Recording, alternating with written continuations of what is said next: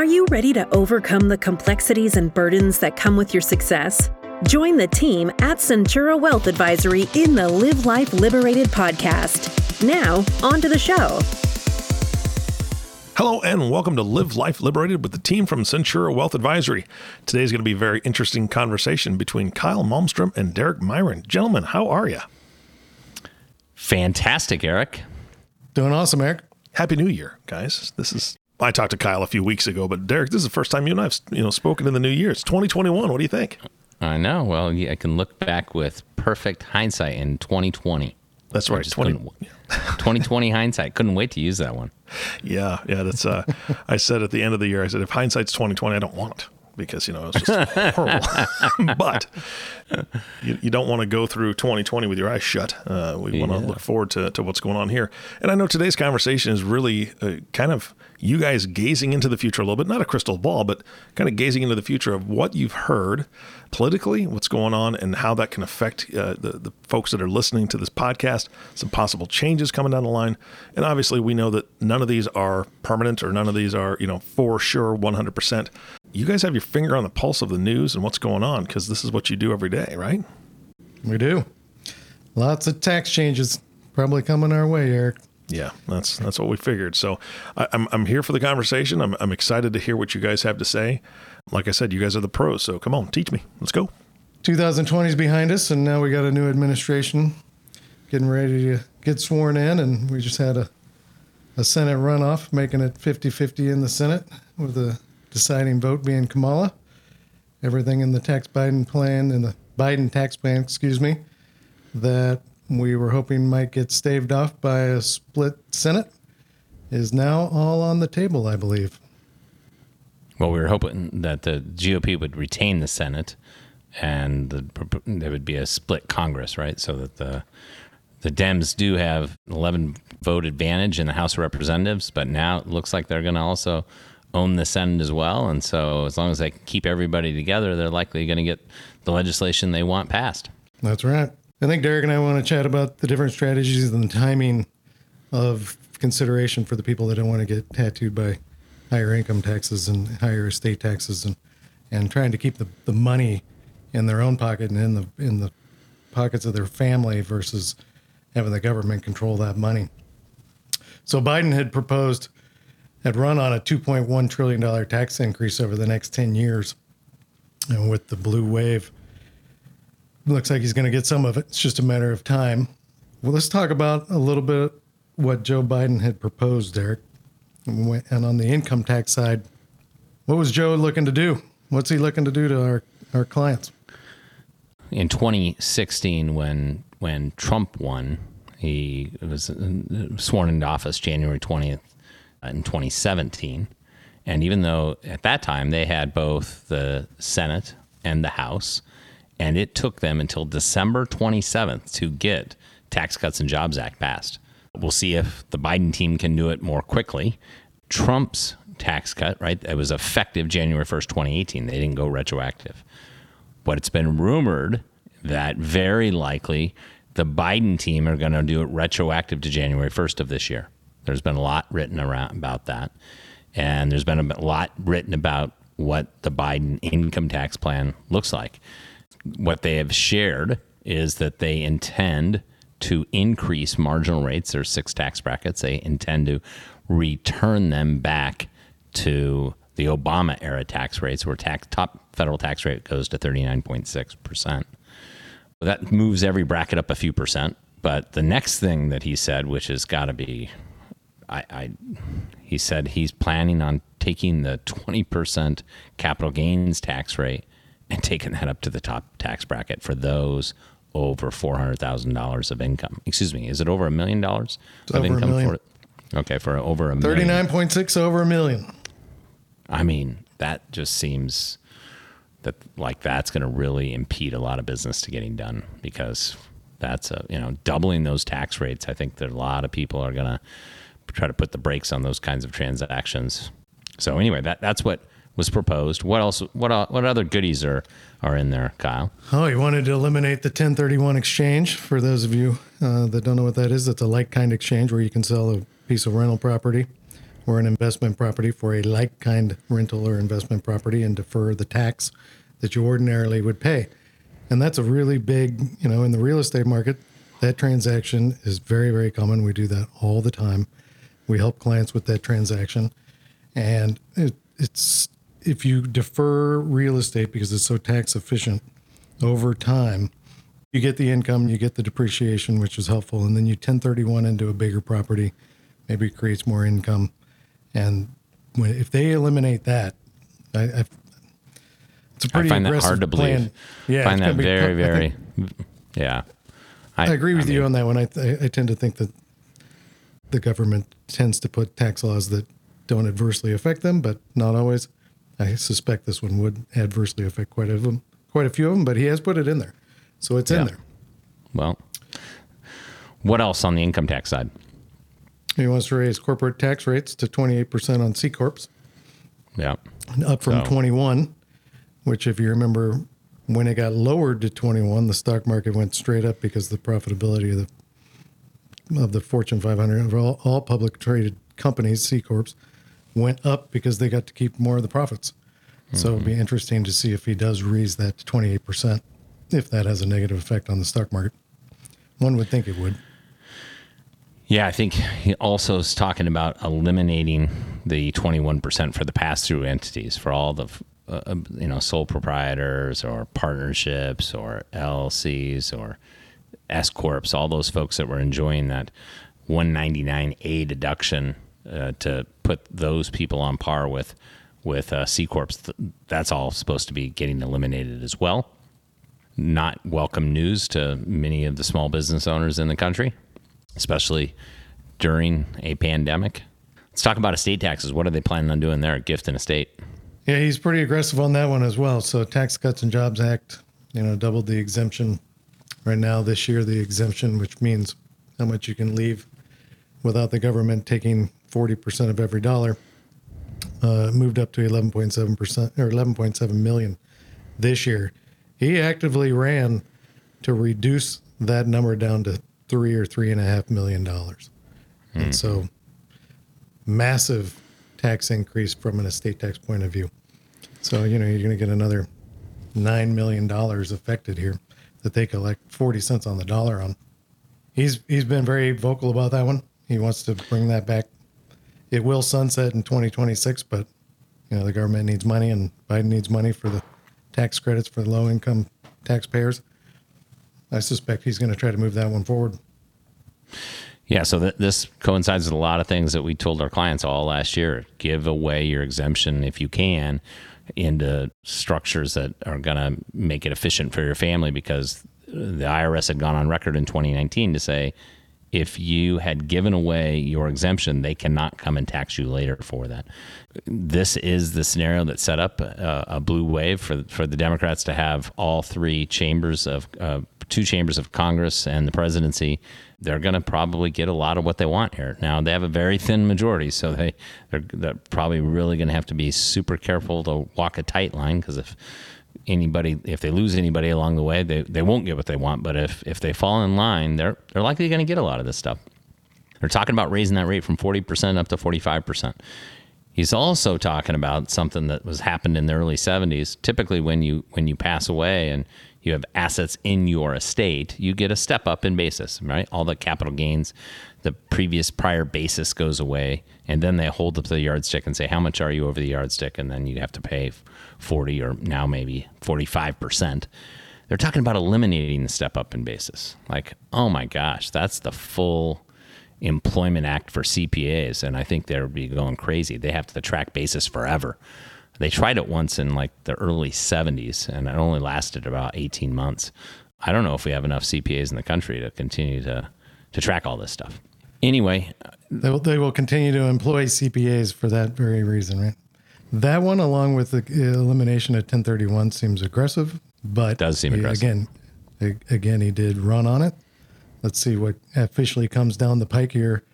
I think it's probably summertime or early fall before they really put some proposals together. And they're going to have to do some horse trading, right? Like they always do, to get some of this stuff done. But they have, much like President Trump came in and said, I'm going to dismantle Obamacare, right? The Affordable Care Act. It's a repeat story, except for Biden's going to try to come in and dismantle the Tax Cuts and Jobs Act. So they're going to do everything they can to raise taxes and collect more money, and they need it. So I can see why they're going to try, but I think it's going to stifle the economy. We'll have to see. So Derek, our client, go ahead. Yeah, I think what they were saying a couple months before the campaign ended was, hey, we need to make the pandemic the number one issue. We need to figure out how to get 60 to 70% of American citizens vaccinated, put people back to work. This kind of tax policy is going to serve to slow down economic expansion. So we'll see. They have to keep their people together to make this happen. They also said that they're going to focus their efforts on people that make income north of $400,000, and that they're going to go after the states north of $3.5 million. Those are the people that these policies are going to be aimed at taking more of your wealth, more of your income and more of your wealth. That's likely what's coming. Kyle likes to say the train is coming down the tracks. You can hear the whistle blowing and the lights getting big. What do we need to do? What should we do to get prepared? There's a lot of good strategies out there right now that works to our client's favor, and the government and the IRS, they're always moving the cheese around, and you got to figure out, hey, what's the optimal strategy to protect your estate and do the things that you want to do. Now's no different than any other time in history. So some of the things that we have opportunities to take advantage of right now is this low interest rate environment. A lot can be done in a low interest rate environment that is different than a high interest rate environment. One of the ideas, and we bantered all these ideas around all the time, is if you are a client with $50, $100 million, because of this low interest rate environment, you can make inter-family loans to your kids. Call it $2 million, $3 million, $4 million bucks. They can start a business, they can invest it, but you can make that loan at 1%, right? Of super low interest rate. And as long as he earns more than 1%, or she earns more than 1%, that money is going to grow outside of your estate and in the estate of your beneficiaries and the people you care about. And that effectively saves 40 cents on every dollar for every dollar that it grows, right? Yeah. Low interest rate environment provides another opportunity to renegotiate loans, installment loans. It plays into a lot of the calculations for estate planning strategies that the government mandates. You know, the government has to make an assumption on a lot of the transactions out there, and a low interest rate environment favors some of those strategies. Okay.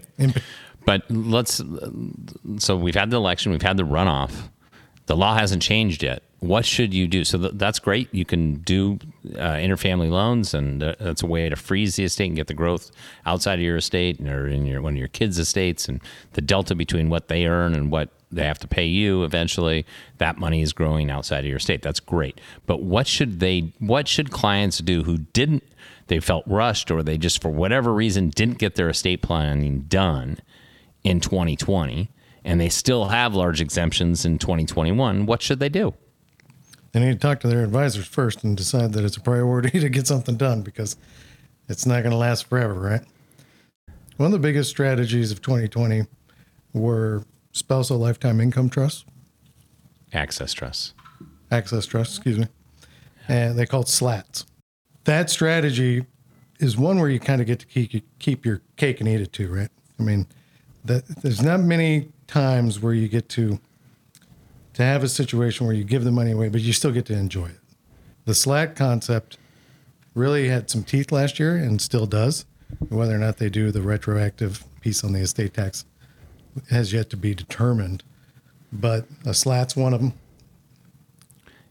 Absolutely. I think although you may be in legal jeopardy, like what Kyle just said, because they could make their tax law that they pass later this year, they could make it retroactive to January 1st, which could invalidate the planning that you're potentially going to do. I still think it's a worthwhile endeavor.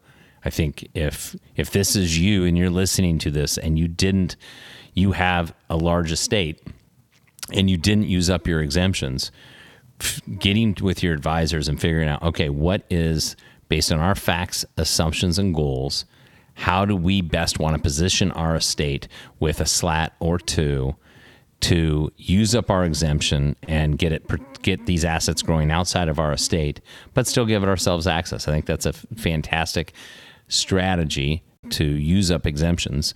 And hey, just Derek, know, real quick, when you say use up exemption, just make sure everyone's on the same page. What does that mean? What does use up an exemption?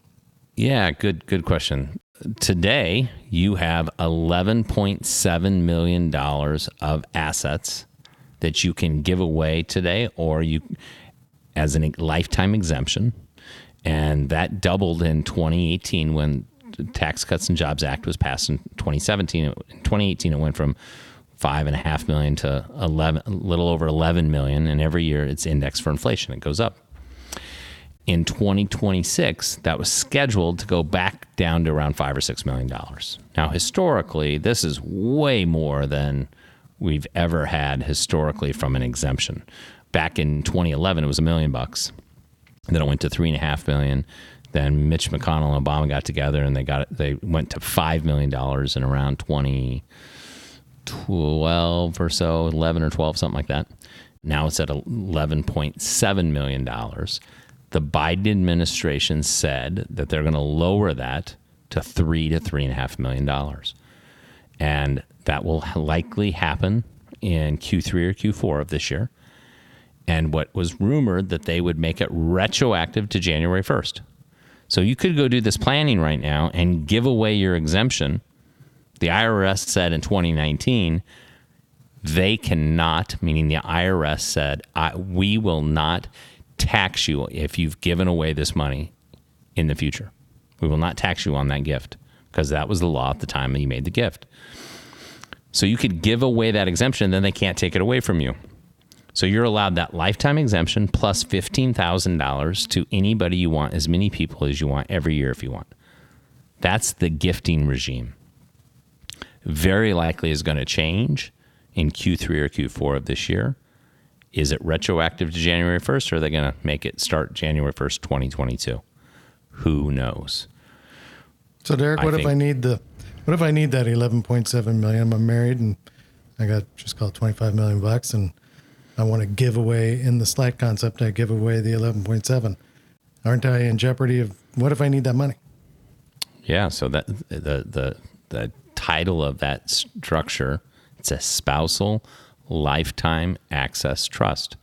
That money is for your benefit, should you need it for your health, maintenance, and welfare.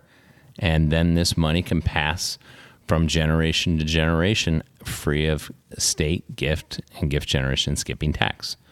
It's for your spouse's benefit, right? It's for your spouse's benefit. So maybe you might consider setting up two of these, one for each of you that are different and have different terms associated with them. I guess the point is that we think that has a lot of flexibility. And in our experience, when clients have flexibility, they're willing to do more estate planning. When they feel like it's inflexible, always the question is, what could happen next, right? I don't know, another pandemic. The sky could fall. Who knows what could happen? I don't want to set up structure such that it's so inflexible that I'm kicking myself that I did something that I might not otherwise would have done. I would just add that on the gifting of the exemption, Derek, that it's use it or lose it. I mean, if you don't use it and they lower that down to $3 or $3.5 million, you don't get a do-over. It's gone, right? Mm-hmm. Now, they could come back on retroactively, make it ineffective. I'm not sure if they're going to do that or not. I suspect they might want to try, but they may not do it. But at least you've put yourself in a position to have that extra $9 million out there. And, that's $4 million in tax savings if you can get it out. Absolutely. So I think on the estate planning side is I'm not certain that time has run out. I think you should take action now and figure out what should I put in place to best protect my family, because it's very likely could be coming this year, but most definitely is going to come next year. What should I do? Get your team together, figure out what should we do, but take action quickly. So that's on the estate planning side. Let's talk about the income tax planning side. I mean, between what the federal government said they're intending to do and what the state of California is considering doing, I mean, you better hold on to your wallet. Income tax planning is going to be infinitely more valuable. I don't know, 50% more valuable, 75% more valuable, because tax rates are going to go up likely across the board, and budgets are broken across the board, whether it be your city or your state or your federal government. They need more revenues. Our audience are the types of people that are going after to get that money. So, Kyle, what should folks do who earn more than $400,000 a year, or have big dividends, or have large potential money in motion events, sale of a business, a divorce, or sale of a piece of real estate? What should those folks do? There's a lot of options out there, and it's cliche. It's always specific to your specific situation, obviously, right? But let's take capital gains, right? If he's going to move it to 39.6% on long-term capital gains, and you, in this instance, let's say you got a portfolio with a couple $1 million worth of gains, you're going to need that money, or you want to use it for something else. You may take advantage of the lower long-term capital gain tax rates today and sell out of it. And then there's additional strategies we can layer on to mitigate that tax. But I mean, just simply put, you want to recognize taxes at a lower rate today than you would tomorrow, right? If you're going to buy something on sale, you buy it on sale because it's on sale, and you don't have to pay full retail price tomorrow. And it's kind of the same thing with tax. The nice part is we get a little bit of a window here before those tax changes come into play. So that's one example. We put people into these strategies called gold, silver, and bronze. And we call the golden period is any time up to the date that the sale occurs, whether you sign a letter of intent or you've sold the asset, so entered escrow. All strategies are available during this golden period. And that is the best period because there's lots of things that can be done. The silver period is a time, the date you've signed letter of intent, you've entered escrow. It's effectuated essentially in the IRS's mind, a sale has occurred. But between that date and December 31st, we call that the silver period. There's a lot of transactions available, but not everything that's available in the golden period. Then the bronze period is from January 1st until the date that you file the tax return. You're on the podium, you're excited you did a couple things, but you're looking up and saying, gosh, if I'd have just started earlier, I could have had that top spot, that gold spot, where I really did myself a big service in mitigating my tax obligations. Our advice is start early. Figure out what are the 3 or 4 things you should consider. Figure out how to get those things modeled out. Understand what would be the risks. What are the costs to set up? What are the costs to implement? What's the cost to monitor? What are the risks? What makes sense? Get that blueprint created, and then put your plan in motion. Execute. This is just going to become infinitely more valuable with where tax rates are headed. Absolutely. There are, I don't know, we got a list of over 50 different tax planning, income and estate planning strategies that we implement, and they all dovetail with one another in some way, shape, or fashion, right?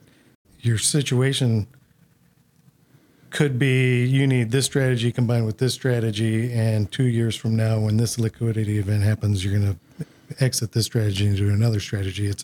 It's very customized, and it's very specific to your situation and how you model it out and say, okay, what are the pros and cons? What are the benefits? To Derek's point, what are the risks? And how much flexibility do I need? How much control, right? A lot of strategies require consideration of control. Are you willing to give up control, right? And that some people are fine giving away control and some people aren't. And so that changes the strategies and the makeup of how you put a plan together to minimize all the tax. So we do a lot of income tax planning around here. And one thing that does stick out is charitable planning. Charitable planning, and we've done podcasts on charitable planning strategies. Because of the low interest rate environment, charitable planning, if designed properly, can save you 40, 50 cents on the dollar this year and allow you to retain those dollars, earn money on that money for a long, long period of time. That's one. Super powerful strategies. I think in closing today, I think what Kyle said is 100% right. Everybody's tax situation is different. It's like a Plinko machine going through your tax returns. Unfortunately, it's not scalable doing tax planning.